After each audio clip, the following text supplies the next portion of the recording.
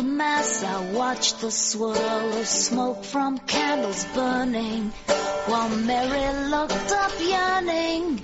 I got confirmed and I confessed, I really felt that I was blessed. Plus I love my uniform, so did the boy who lived next door. But something changed when I became of age, and all those things I thought were true, someday I'd break the big taboo. I'm letting go of God, letting go of God. And welcome to Free Thought Radio Hour. I'm Doubter 5, and we have Rib today as a guest co-host. Hello. This is WOZO 103.9, LPFM, live in Knoxville, Tennessee. And the Free Thought Radio Hour is an atheism call-in radio show. If you want to write the number down, it's 865-333-5937. That's 333-5937 in Knoxville, Tennessee. We'll be talking about atheism, free thought, rational thought, humanism, and the sciences. Get this mic right. Conversely, we'll also talk about religion, religious faiths, gods, holy books, and superstitions. And despite what Steve Martin would have you think, there are an awful lot of atheist songs, and you'll be hearing them right here on this program, and generally on the station. And the song that we introed with was Letting Go of God, which is a theme song for Pat from Saturday Night Live, Julia Sweeney. I knew her name would come to me. She's doing a one-woman show about how she left God or God left her, whichever way you want to take it. We'll also be talking about atheist and rationalist groups that are here in Knoxville and how you can connect with them. Also, did you know there's an atheist call-in television show also in Knoxville, Tennessee? Broadcasting here and has been broadcasting for over 5 years. That's right.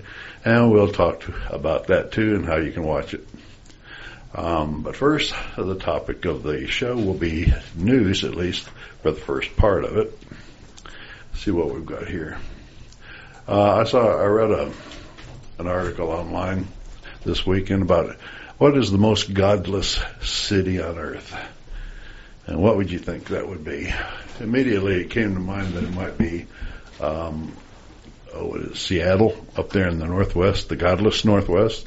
Washington and Oregon, about 25% of the population are non-believers. Well, maybe it was just like Scandinavia or something. Oh yeah, but once we get over into the country realm, there's quite a few. Yeah. Let me tell you what it says here. It says, whether you fervently believe in a deity or flat out reject any religious teachings, chances are you would rather be surrounded by like-minded people. Outside the extreme religious control exercised by ISIS or the state-mandated atheism in countries like North Korea, most places are somewhere in between on the religious scale. And if you wanted to know what is the most godless place to live, where would you go? It says this place is most likely a city, at least according to how some scientists have described atheists.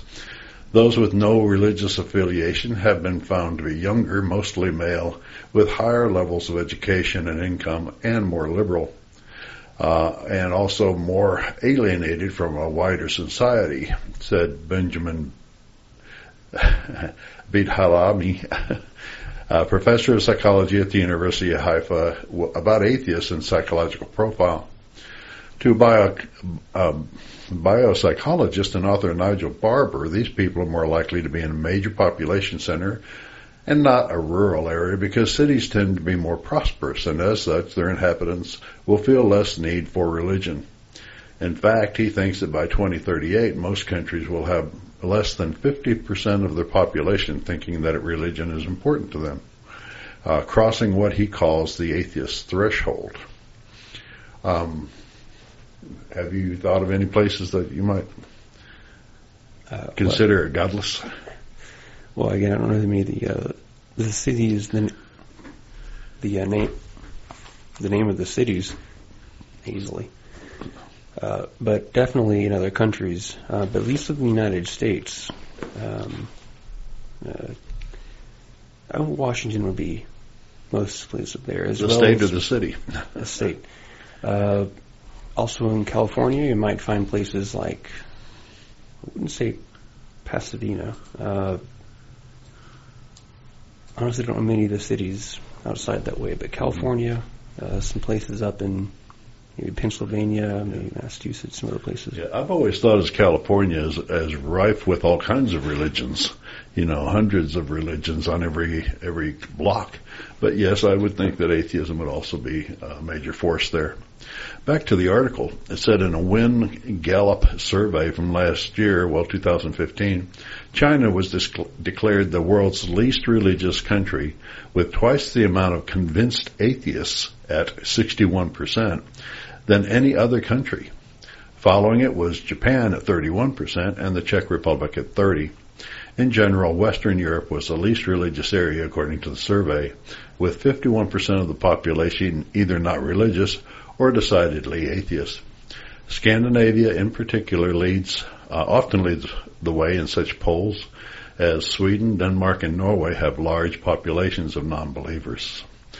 But what about specific cities? It says Berlin has been called the atheist capital of Europe, since 60% of Berliners do not associate with any religion. Makes sense. Yeah. Of course, we live in the Bible Belt, so that's not Right. the case here. Yeah. Yeah. The church just about every down the block, pretty much. Yeah, but we are getting quite a fair share of atheists coming to our meetups every Tuesday. Might as well plug that. The Atheist Society of Knoxville meets at Barley's Tap Room and Pizzeria in the Old City every Tuesday around 5:30 and go to about 8 o'clock. And we usually get anywhere from 20 to 30 atheists down there. Even though ASK itself has about 600 members, dues paying about 100 and non-dues paying. It's an option. It's optional, another 500. So quite a few atheists and the rolls here in Knoxville, Tennessee. Another thing I saw in the news this week was there was an atheist-themed billboard in Caddo Parish in Louisiana, and the woman pictured there came to the news organization and said, "I'm not an atheist, but they've got me up on a billboard as an atheist." Well, the thing was that, let me read a little bit about this. It was, American Atheists put the billboard up with, said, "Merry Christmas, why don't you make it a great Christmas and skip church?" Basically what it said. Hold on. I'm waiting for the page to load. Candy Burns said she signed a waiver, when she was photographed, that the photographer could use the photograph any way they wanted to, and it ended up as a bunch of stock photos on the web, on the internet. And when American Atheists were looking for an image that they wanted to put up on a board saying "Atheist Christmas, the more the merrier," this lady was featured on the board, and she came forward and said, "But I'm a Christian." Well, when you sign a waiver saying your photograph can be used in any particular way, then don't be surprised when it's used in a way that you don't want it to be. But she says, they would be like, "Oh yeah, that's you, Candy." And I was like, yeah. But it was no big deal. I signed the waiver, so it's no big deal. I loved it. But it's this right there, no. So she didn't like being displayed as an atheist for everybody to see. Of course, it's not really the case.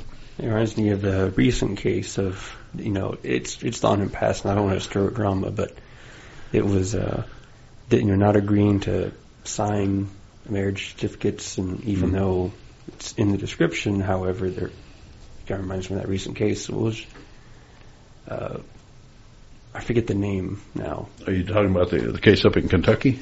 Right, in the courthouse, refusing to sign marriage certificates, even though it was not her ability to deny it, but she was doing it anyway. Yeah, well, that's true. The representative from American Atheists said they just picked the picture that fit what they were trying to portray, and the problem was that they picked a Christian. Of course, it doesn't have information about the person in the picture when you're trying to pick it like that, which is kind of strange. But I'm sure this is not the last time something like this will happen. Right. there's an atheist professor who has been waffling on his atheism, and that's been in the news. He's been supporting the idea of intelligent design, which, the Christians are really all over saying, well, so here you have a college professor who's saying that intelligent design has a good case. But if you read the title correctly, Dr. Bradley Monton is a former philosophy professor who has made a name for himself by advocating the merits of intelligent design, despite being an atheist himself. In 2009, he published a book, Seeking God in Science, An Atheist Defends Intelligent Design. The title alone must make evangelicals drool all over themselves. The vindication ID believers must feel from having such an atheist professor seemingly in their corner has motivated Christian bloggers, reporters, and podcasters to pass this guy around for interviews ad nauseum. I'd say they'd sell really, really well. Yeah. But if you recall, my first experience with Lifetree Cafe was 2 weeks ago. This is the author of the article speaking, when I attended a session called Giving Up God, The Rise of Atheism. It was much more of a positive experience than I had anticipated, and I recommended going on up to a Lifetree session if you're interested in improving relationship between atheists and theists. This is a great place to start, especially when the topic of the week includes reference to atheists. The last thing any of us wants is to be represented by a straw man erected by Christians. We've all been there. So, this guy is not a biologist or a geologist or a scientist or a physicist or a scientist of any kind. He's a philosopher. And, of course, as philosophers don't deal in hard evidence. They deal in conjecture and mind structured, games, if you want to put it that way. But you can definitely have a professorship in philosophy and entertain a whole lot of strange ideas.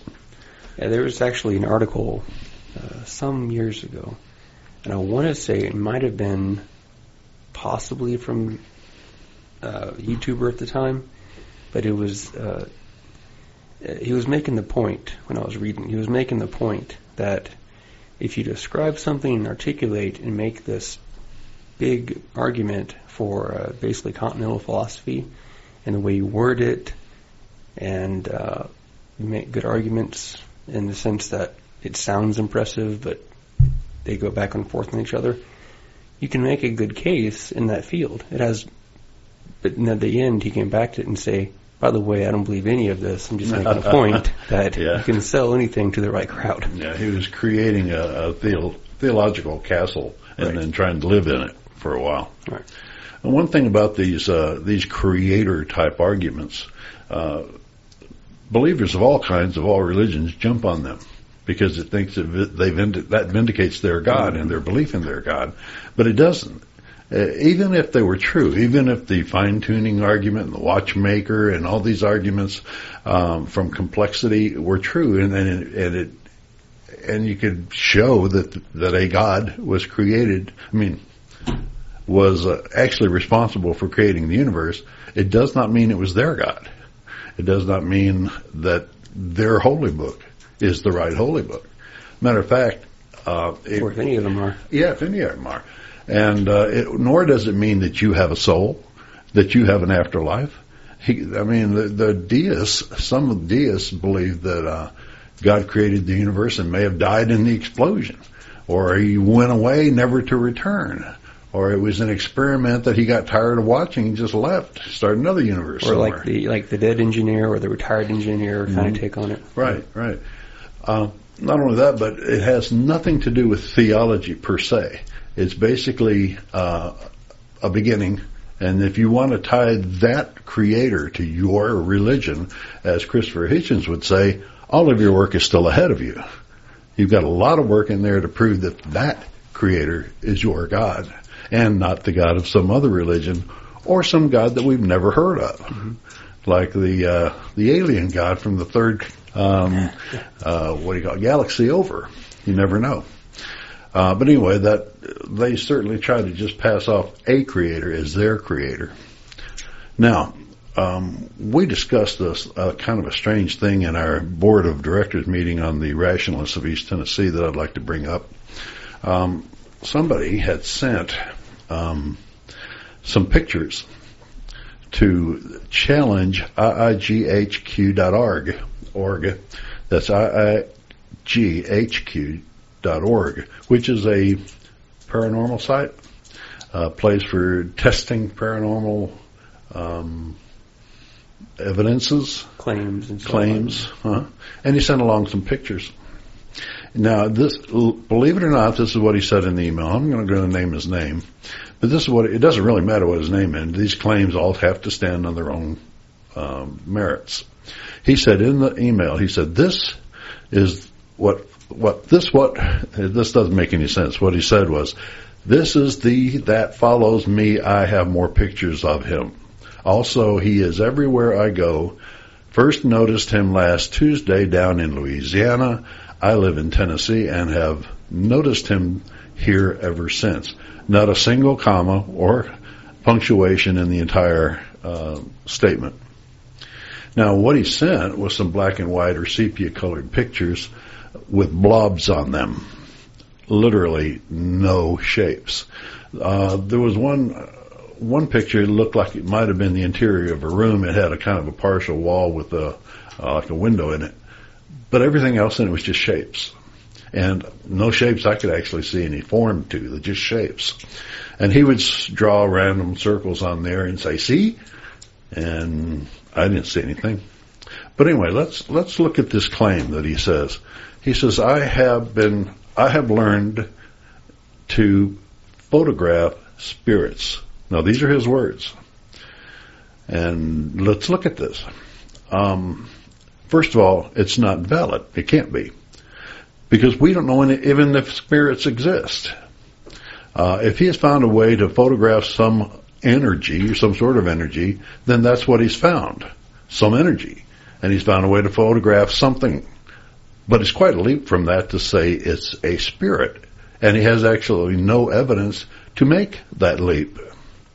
Yeah, it's all based on what we interpret it as, and just assign value to it. Right. We don't know that spirits exist. We don't know anything about them. We don't even know what kind of interaction they can have with the natural world. Like the old thought program. If a ghost appears to you and they're wearing clothes, are they ghost clothes? Where did he buy them? At a ghost store? If he's standing on the ground, does gravity interact with him? Does it have any effect on him? Does light pass through him? Well, he's transparent, but if he's totally transparent, you wouldn't be able to see him. What's he made out of? Many people claim it's ectoplasm, but who knows what ectoplasm is? I mean, it's just sheer conjecture. We don't even know what kind of, like I said, what kind of interaction they can have with the natural world if they exist. And we don't know that. Can they touch physical objects? Can they interact with the natural world at all? Can light reflect from them? Do they give off light? Since we've never seen a spirit in the laboratory, or as far as I know, any other place, because it's all anecdotal evidence, then how are we supposed to make any kind of claim about them at all? They might be little furry balls, as far as we know, or concrete spikes. Who knows? What kind of ethereal light can interact with film or the photocell of a camera? Has the photographer claimed to have communicated with them? Well, not in the emails that he sent, but how does he claim to know that they are spirits if he's not communicated with them? I mean, just white blobs on a piece of film, and he calls them spirits, and we are supposed to take that on face value? And there are many ways we can. There are many ways we can see in the past and the present how people make photos, and because the way it's taken, the wide, the angle, to make all these claims about it, but you just if you understand how photography works and how light refracts and understand what's going on, it's not even the case at all. No, because we know about physical objects and how light interacts with it, but we have no history of how light would interfere with or interact with a spirit. Let's say if he hasn't communicated with them, then what is his claim even based on? He's captured something weird on his camera, then jumps to the conclusion that it's a human soul. You know, it's like going from A to D or something. Mm-hmm. And even if that turned out to be true, that it was spirits of some kind, it poses even more questions. What kind of spirit? Where did it come from? Dead people? People in other dimensions? Do humans actually have spirits? Do animals? If so, what kind of animals have them and which kind don't? Do plants have spirits? You know, the Native American Indians used to think that rivers and rocks and mountains had spirits. Maybe it was one of those spirits that he captured. You know, a mountain spirit happened to be coming through his room. Yeah. But once he can answer some of these questions, it's way more responsible to say, unless he can answer those questions, it's more responsible to say, that's interesting, let's find out more. Instead of making wild, unjustifiable claims like he's doing. I wrote an article, it's on my website, digitalfreethought.com, the blog, and it's on page 2 there of your notes that I brought with me. It's called Addressing Dr. McDougall's Soul Has Weight Experiment. Let's get into that when we come back from our break. We'll go ahead and do a break. Break takes about 6 minutes. And once we come back, we'll have a new half hour we can jump on. And I didn't want to just break in the middle of talking about that. So we'll have a couple of information messages about the local groups here in Knoxville. And in the middle of it, we'll have an Atheist Christmas Carol by Vienna Tang. Stay tuned, and it's a beautiful carol. Hold on. If you live in or around the Knoxville area and are questioning your religious beliefs or simply believe in one less God than everyone else, well, you're not alone. The Atheist Society of Knoxville is a fun and friendly group of people just like you that meets twice a week at a bar or restaurant. We meet every Tuesday night following the show at Barley's Tap Room and Pizzeria for happy hour. You'll find our group either inside or on the patio. Look for Richard Dawkins' silver-jacketed book, The God Delusion, standing upright on the table. But if you plan to preach, proselytize, provoke, or punch, please don't. We all question what we believe at one point in our lives. If this is the time for you, come join us for food, drink, conversation, and fun.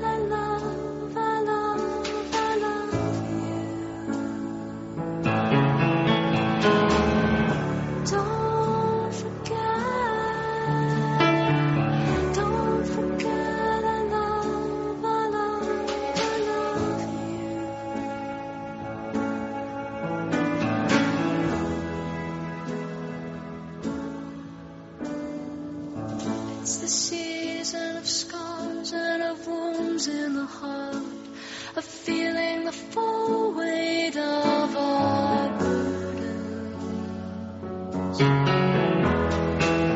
It's the season of bowing our heads in the wind and knowing we are not alone in fear, not alone in the dark. Don't forget I love you. Don't forget I love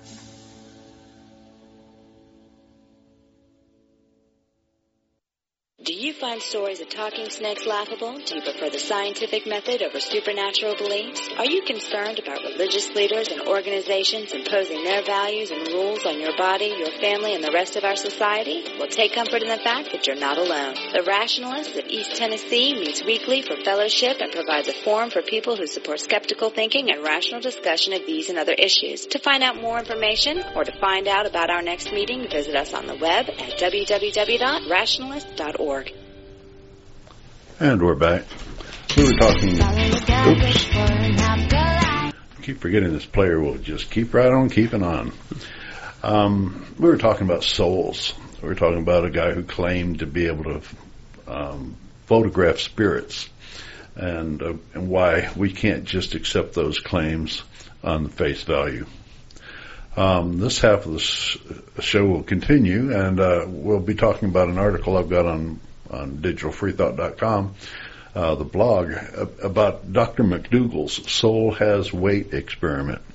If you're a Christian or any kind of believer, you probably heard the anecdotal evidence that there was a doctor out there who actually did some weight measurements on people who are dying, and found out that, when you die, you actually lose about 1/4 of a gram, and that's your soul. Well, not exactly. If you would like to look it up, of course, you can always Google Dr. McDougall. I didn't know that rhymed until I said it. McDougall is spelled MacDougal. And he did do some experiments, and he did find that some of the weight does leave the body. But the thing about it is, his findings may be, well, at least inconclusive. They may be just flat wrong. First of all, it's quite possible that this tiny bit of weight loss from a full-size human, especially after a bit of time, could be accounted for by evaporation of fluids from the epidermis. But not only was it a very ineffective medical experiment, but it was never repeated. Being able to repeat an experiment is crucial to the scientific process. If you can't get the results from a separate experiment, then the foundation of the premise has to be discarded, and you should simply not use that experiment as a basis for claiming the hypothesis as a fact. Yet people use this particular example all the time and claim it as scientific proof and the existence of a soul. There's so many holes in that. First of all, if you read the article, he used a balance beam to measure tiny losses or differences in weight. He used a beam on He put a man. Imagine putting enough weight on one side to counteract the weight of a full-grown man, and then try to measure the difference between, a gram and a quarter of a gram or something like that. It's just impossible. He started off with like 6 people, and he ended up having to throw out 2 of them, right, just from the guy died too soon, or he couldn't guarantee that his results was properly recorded. So that left 4 people in a one-time experiment. Now, of course, we have to understand that why this kind of experiment isn't repeated very often. You get a lot of moral problems in there. We'd like to use your grandfather in an experiment to decide if his soul is leaving his body or not, and we have to measure it right at the time of death, and how many people would give permission for that. But the main problem with this type of thing is, let's say that every last one of them showed a quarter of a gram leaving the body. They didn't. I mean, one guy showed nothing, another guy showed a quarter of a gram, another guy showed, half a gram. You'd have to read the experience, but they were anything but consistent. But even if you did, you've got no conjectural reason, no reason to leap from a loss of body weight equals a soul. I mean, we were talking about in the first part of the hour, we don't know anything about souls. We've never had one in the laboratory to experiment on one, to measure one, to take readings from. But then to just come out and say, well, souls have weight, you can't do that. You can't make claims and expect people to buy into them, although I guess it happens all the time in religions. Well, I could see one defense. I don't agree with it, but I can see one defense a theistic person might make, and that is, well, their soul is proportionate to their moral the moral aptitude. Therefore, someone had a greater soul because yada yada. I mean, sure, but again, that's just a flat out conjectural claim. Right. There's no basis of fact in it, and can be none. We have no idea of a physical representation of the morality of a person, or how much it would weigh, or if it loses weight, for a good soul or bad soul.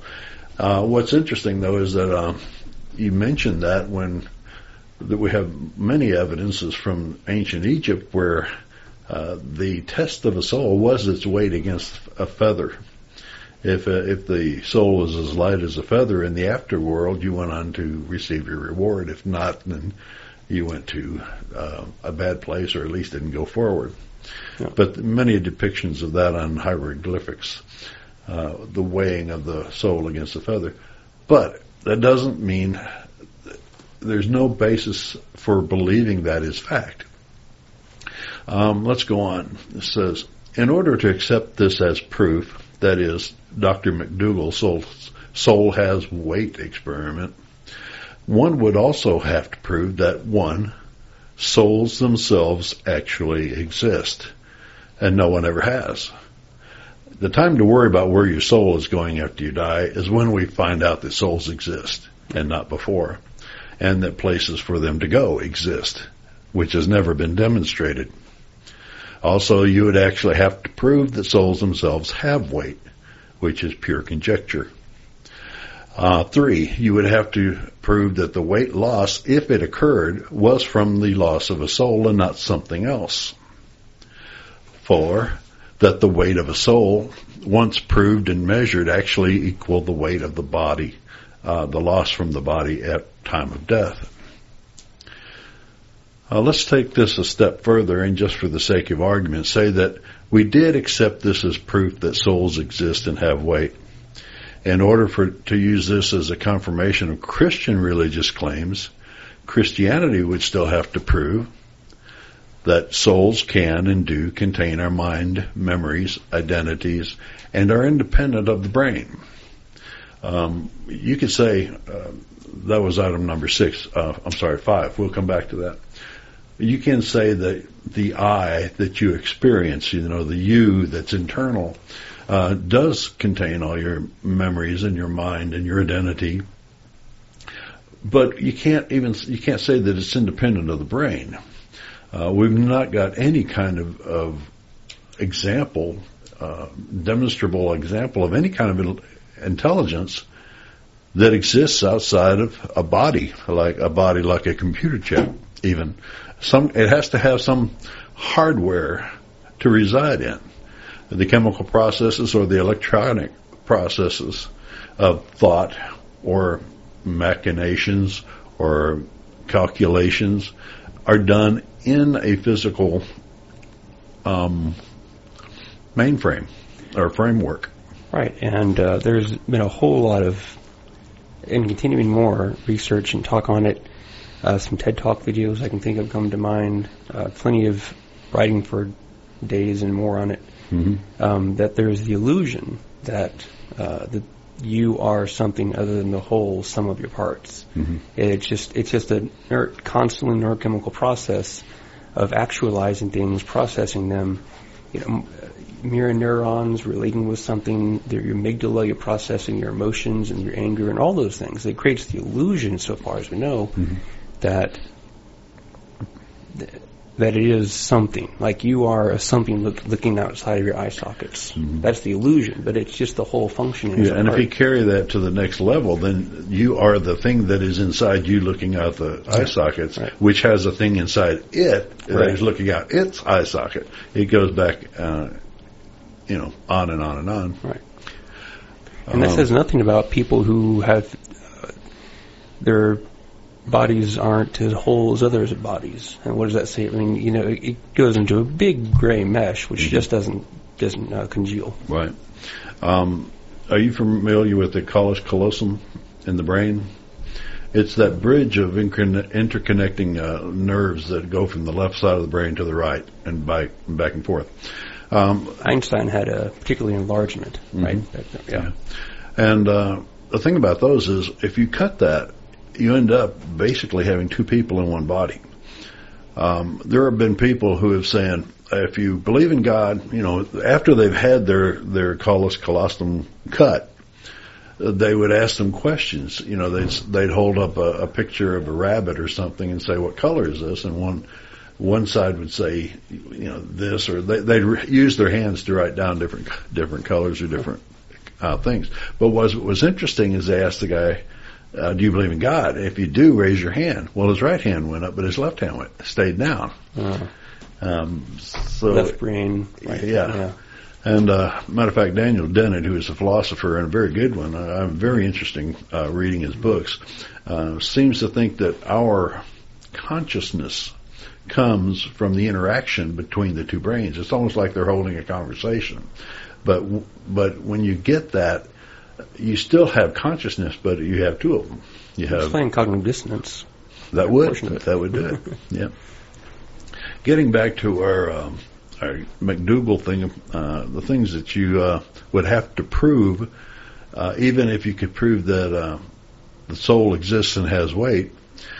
Besides the fact that souls can and do, you have to prove that the souls can and do contain our mind, memories, and identity, and are independent of the brain, which nobody has ever proven. That souls also survive the death of our bodies intact, which has never been proven. Nothing.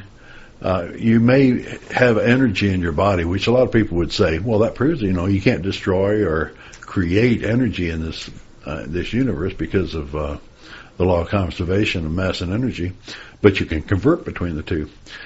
Well, yeah, you can say that, yes, our body will lose energy, but that's not saying that energy has a consciousness. It's heat energy. It's the same type of energy you get from eating food. You convert it into heat, convert it into calories, which then you can burn for heat to keep your body moving. But to say that the energy that you lose is like saying, if you blow out a candle, then the candle's soul, because it loses its energy and the energy dissipates into the universe, that the candle's soul then goes off to its final reward. Okay, you'd have to prove that souls survive the death of bodies intact, which nobody has ever done that. You'd have to also prove that they continue to live for an eternity. That's another claim of Christianity, is that souls never die. Well, first of all, you never prove that they lived in the first place, right. And that they can leave the body and live outside of the body. But then they also claim that they live forever. None of these have been proven. or demonstrated in the least. And how can you if you can't even prove that souls exist? Or that, for instance, that you look at reincarnation. A lot of religions have that as well, based on your deeds in life and the Dharma and so on and so on. That, this life wasn't perhaps the best, but I think I was a good cricket. Maybe I can come back next as a slight upgrade. Maybe I can come back as a tarantula, fly a little bit higher on the chain. I mean, And we have no evidence for that as well. We have people claiming to channel people from earlier lives, but that's, again, it's just a claim. They never seem to know anything that the person couldn't know just by living in this world. He doesn't have any secret information any more than somebody who claims to communicate with God, who is omniscient, who knows everything. They never seem to impart information that a person wouldn't be able to glean just from the society he lives in. Okay, not only would they have to prove that souls continue to live on for an eternity, but they'd also have to prove that there are places for souls to go after you die. Yeah, it's a big leap. Yeah, the heaven and hell type of thing, or the limbo. What's funny is the Catholic Church invented limbo for a place for babies to go if they didn't get baptized. Then, 10 years ago, they just said, limbo, that doesn't exist. Yeah, if the baby, hasn't had enough time to make choices and, come of age, they get the free pass. They'll just stay in limbo forever. Yeah. But then they just pull the rugs out of all those mothers' children by saying 10 years ago that it's not real. We don't support that anymore. Yep. Executive decision. Yeah. Now, we said that they would have to prove that there are places for souls to go after death, which they can't. But you got to remember that they specifically conjecture a couple of places, heaven and hell.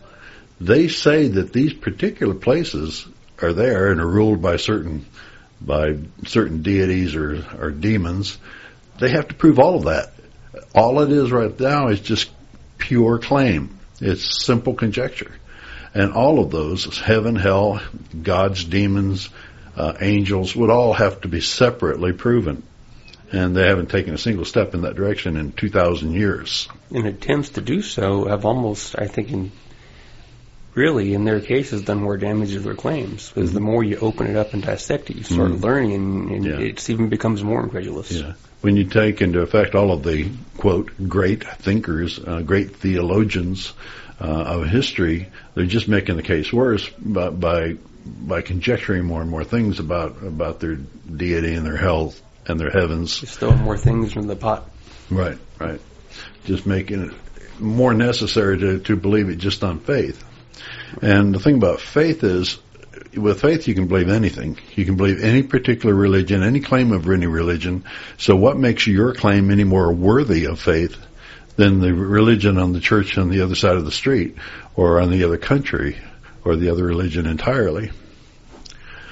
Now, also, after proving that souls exist, that they continue to live, that they live forever, that they go to places after death, and that those places actually exist, and how do we know that they don't actually go to some other God's version of an afterlife? How do we know that Yeshua is the God, or Ra, or Odin, or anybody's God? Mithra, and most of them. Is anybody's God is real or not? It could be any God or some God we've never heard of, as we talked about earlier. Oh, I do like one particular thing. At least it sounds nice, but again, it's more or less, it's just articulation for description of appreciation. It's not making a theory, but you've heard, the God of Einstein, of Spinoza, so on, right? It's Michio Kaku, Professor Michio Kaku. Mm-hmm. It's this notion of cosmic sound. And I equate that to being, we don't know if there's anything, but it's just the idea that the whole process and its whole functioning, the mathematical laws, the things we can demonstrate, we can empirically, we can show, we can test out, they're repeated every time. Electricity works every time, gravity works every time. Yeah. It's kind of putting a name on that but not giving it a doctrine. I think that's kind of a nice notion, but even then, it's not saying you must adhere to something or you must believe something. It's just trying to put a label on something you think is awe-inspiring. Uh-huh. But there's no notion of afterlife. There's no notion of anything in that particular model. Yeah. And what gets me is how believers don't think that I don't know is a good answer. It's a perfectly acceptable answer. It's an honest answer. It's an honest answer, and if you don't know the answer, then any other answer would be a lie or at least a misstatement of the fact. If you don't know how the universe started, say so. Just because your preacher says he knows how it started doesn't mean that he does. But what gets me is that the first time, whenever you tell somebody, a believer generally, that you're an atheist, first thing they want is, well, how do you think the universe started? Where do you think we came from? All of these questions about how does an atheist explain the origins of the universe or humanity or nature or life. The thing about it is, I don't know is a good answer until we find out the answer. And two, it doesn't matter if we know it or not. You're making the claim that a God exists, that souls exist, that heaven and hell exist, that an afterlife exists. These are all claims of your Bible. When you repeat those claims, then you have the burden of proof. The person making the claim has the burden of proof. If I claim that I have a pet dog at the house, that's not a hard claim for you to buy. First of all, people have pets, people have dogs, and it doesn't cost you anything to believe it. However, if I say, you've got to believe in Jesus Christ, you got to come to my church and you got to tithe for the rest of your life, or your soul will go to hell, then you have a vested interest in finding out the proof of these things. And the person who's making those claims should supply that proof. And they don't. All they do is point at the Bible. But the Bible's not the proof. The Bible's the claim. They're just repeating it. Okay, so we're coming up about 13 minutes till the hour. I think we could take another song here and give us a little break on our voices. And we'll be back in just a little bit. This is Shelley Siegel's Afterlife, and we'll be right back. Follow the guidebook for an afterlife. Which one do I try? Which one do I try? I'd like to believe that I'll never die, but I can't comply. No, I can't comply.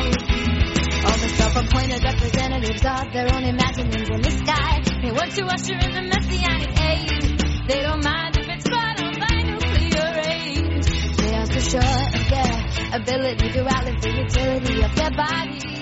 But just remember that was the last thought in the brain of every suicide bomber and every hijack plane. Follow the guidebook for an afterlife. Which one do I try? Which one do I try? I like to believe that I'll never die, but I can't comply. No, I can't comply. Thousands are humming with the second coming's coming. The environmental responsibility is succumbing to the suicidal longing for paradise, and they see it's already before our eyes. All that makes us who we are, we find cannot survive without our minds. But you're so afraid to die, you're willing to sacrifice, living through it all with the knowledge that you only have one life. Follow the guidebook for an afterlife. Which one do I try? Which one do I try? I'd like to believe that I'll never die, but I can't comply. No, I can't comply. From the day you were born, you are going to die. It's not a pleasant thought at all, but the way that I do it is to treasure each moment with my surroundings and those I love. I spend my days trying to engage with the world, to learn as much about everything as I can, using the body of knowledge which is our shared heritage to further understand the historical and evolutionary context of man. The whole revelation in a higher place is the spit in the face of those who chose to dedicate their lives to enrich our own. Follow the guidebook for an afterlife.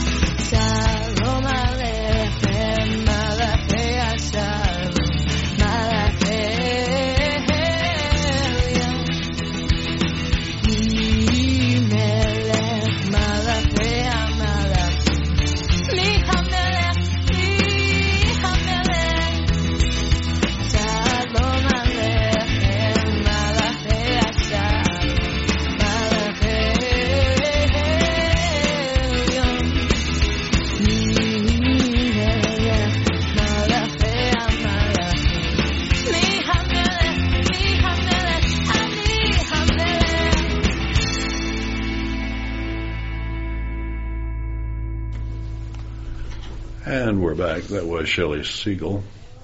And the name of the song was Afterlife. Okay. This is WOZO 103.9 LPFM live in Knoxville, Tennessee. This is the Digital Free Thought Radio Hour. I'm Daughter 5. And say hi, Riv. Hello. And that was Riv from co-hosting the show tonight. Before the song, we said we'd talk about the Atheist Call-In TV show. It's called the Free Thought Forum, and you can see it every Tuesday between 5 o'clock and 6 o'clock on Comcast Channel 12 or on Charter Channel 192, I believe it is. Or you can watch it streaming online. If you don't want to watch TV, you can watch it on ctvknox.org. And you can find archives of some of our shows on YouTube where a fan has been posting them. Just go to YouTube, look up Free Thought Forum Knoxville. That's 3 words, not 4. And then you can sort them by date to watch them from the beginning or just watch the last one. And if you're interested in getting involved in the show, just come to an ASK meetup or RET meeting and talk to us about it. You can find out more about it that way by going to our websites, or you could be our next TV co-host if you're interested in getting in front of the TV and supporting free thought. The Rationalists of East Tennessee, we talked about ASK a little earlier, but the Rationalists of East Tennessee have been around for about 20 years. That's, 5 years longer than ASK. They have bi-weekly presentations and discussions, usually held at the Pellissippi State Campus near Hardin Valley Road. They meet the first and third Sundays at the Goins Administration Building Cafeteria Annex. Just follow the signs or go to the website, rationalist.org, and click on the directions. You're a member of RET. Yes. You're on the board of RET. Have any advice to give to the people to find it and come down and be part of it? Well, it's we meet several times a month. We have the first and the third Sunday. Mm-hmm. We meet up at 10:30 at that location. Lively roundtable discussions, all kinds of things. The topics always change. Mm-hmm. And then we have book clubs, Skeptics Book Club, on a second Sunday. And this one we just covered was the Don't Sleep, There Are Snakes, something like that. It's a book club, yeah. Right. And it really fascinating. It covered the perspective of someone who he's basically spreading out another, I think it was somewhere in Brazil, could be misrepresenting, I think it's Brazil. Uh-huh. And he was going out originally to spread the message of Christianity. But he met these people who, their language didn't even comprise of past, present, and future. It was all what you're observing at the moment. They were aware of the concept of quantity, but they didn't have numbers to express them. Unlike we're familiar with. And in spending time with them, they eventually just got tired of hearing about Jesus, and he eventually began to think a bit more, and then he gave up his religion, and he takes on a more holistic view. And it's just really fascinating, the whole book. It sounds like it. Besides the Rationalists of East Tennessee, there's also the Sunday Assembly, which is basically church for people who don't want to go to church anymore, or at least who have given up their religious beliefs, but still like the pageantry, the ceremony, the singing of church. If you're in that pool and you like to go to church, but you can't believe that stuff anymore, then try the Sunday Assembly. It started in England 2 or 3 years ago and has spread around the world. It is a no-God church setting for those who have had enough of religion but still like the fellowship of church-type gathering. They get together the fourth Sunday of every month at the International downtown and near the fairgrounds. Then there's the Secular Student Alliance, which has programs to give camaraderie and community to any free-thinking high school or college student who would like to get involved in the free thought movement or just find secular companionship in the Bible Belt. Secular Student Alliance has chapters at Lenore City High School. There's UT, and right. Pellissippi State. Right. And if you'd like to start one in your high school, you don't have to have a teacher sponsor. You can do it on your own.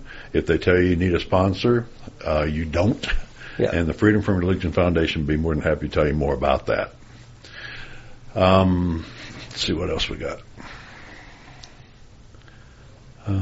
Well, the Atheist Society of Knoxville, we mentioned that earlier, but I might as well say it again. If you'd like to meet with 20 or 30 of your closest atheist friends, come down to the Barley's Tap Room and Pizzeria every Tuesday around 5:30 to 8 o'clock. Have food, fun, conversation, and we guarantee a good conversation. Oh, yeah. Yeah. And if you plan to preach, proselytize, provoke, or punch, please don't. Thank you, Matt Dillahunty, for that. Yeah. And so we'll be closing off here in just a minute. Do you have any final words? Just in general, especially considering the context of the radio hour it's been, I would submit to continue to don't take something just because they said it. Don't accept it. Right, don't accept it. I mean, there's context to it, right?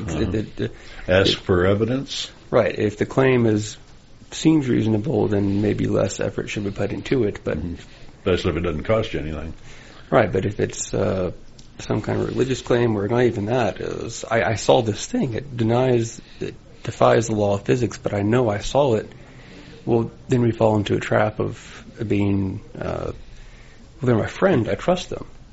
And that's easy to do, but at the same time, just really think about it. Yeah. Take the fact your friend said it aside and look at the claim itself. Right. Does it hold up to what should be within reality, and then take it from there? Even David Hume knew 300 years ago that to accept a miracle claim on face value means that it's more likely that the laws of physics were broken, the laws of the universe were broken, than that your friend is either mistaken or lying. Right. Or just making up a story. Anyway, remember, everybody's going to somebody else's hell. There's no religion that's safe because all the other ones say that they're damned. And come back and join us next week. We'll be here at 6 o'clock for Free Thought Radio Hour. This is Larry, Doubter 5, and Riv. And we'll see you next week. Take care.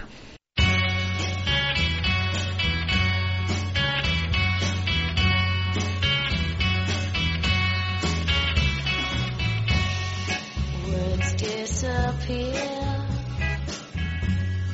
Words once so clear.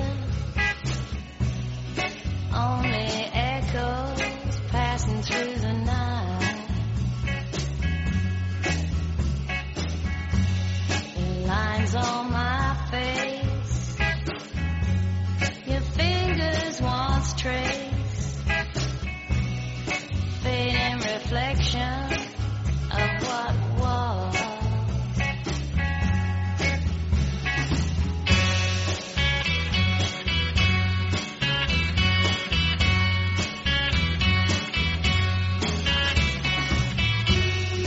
Thoughts rearrange, familiar now strange. All my schemes drifting on the wind. Spring brings the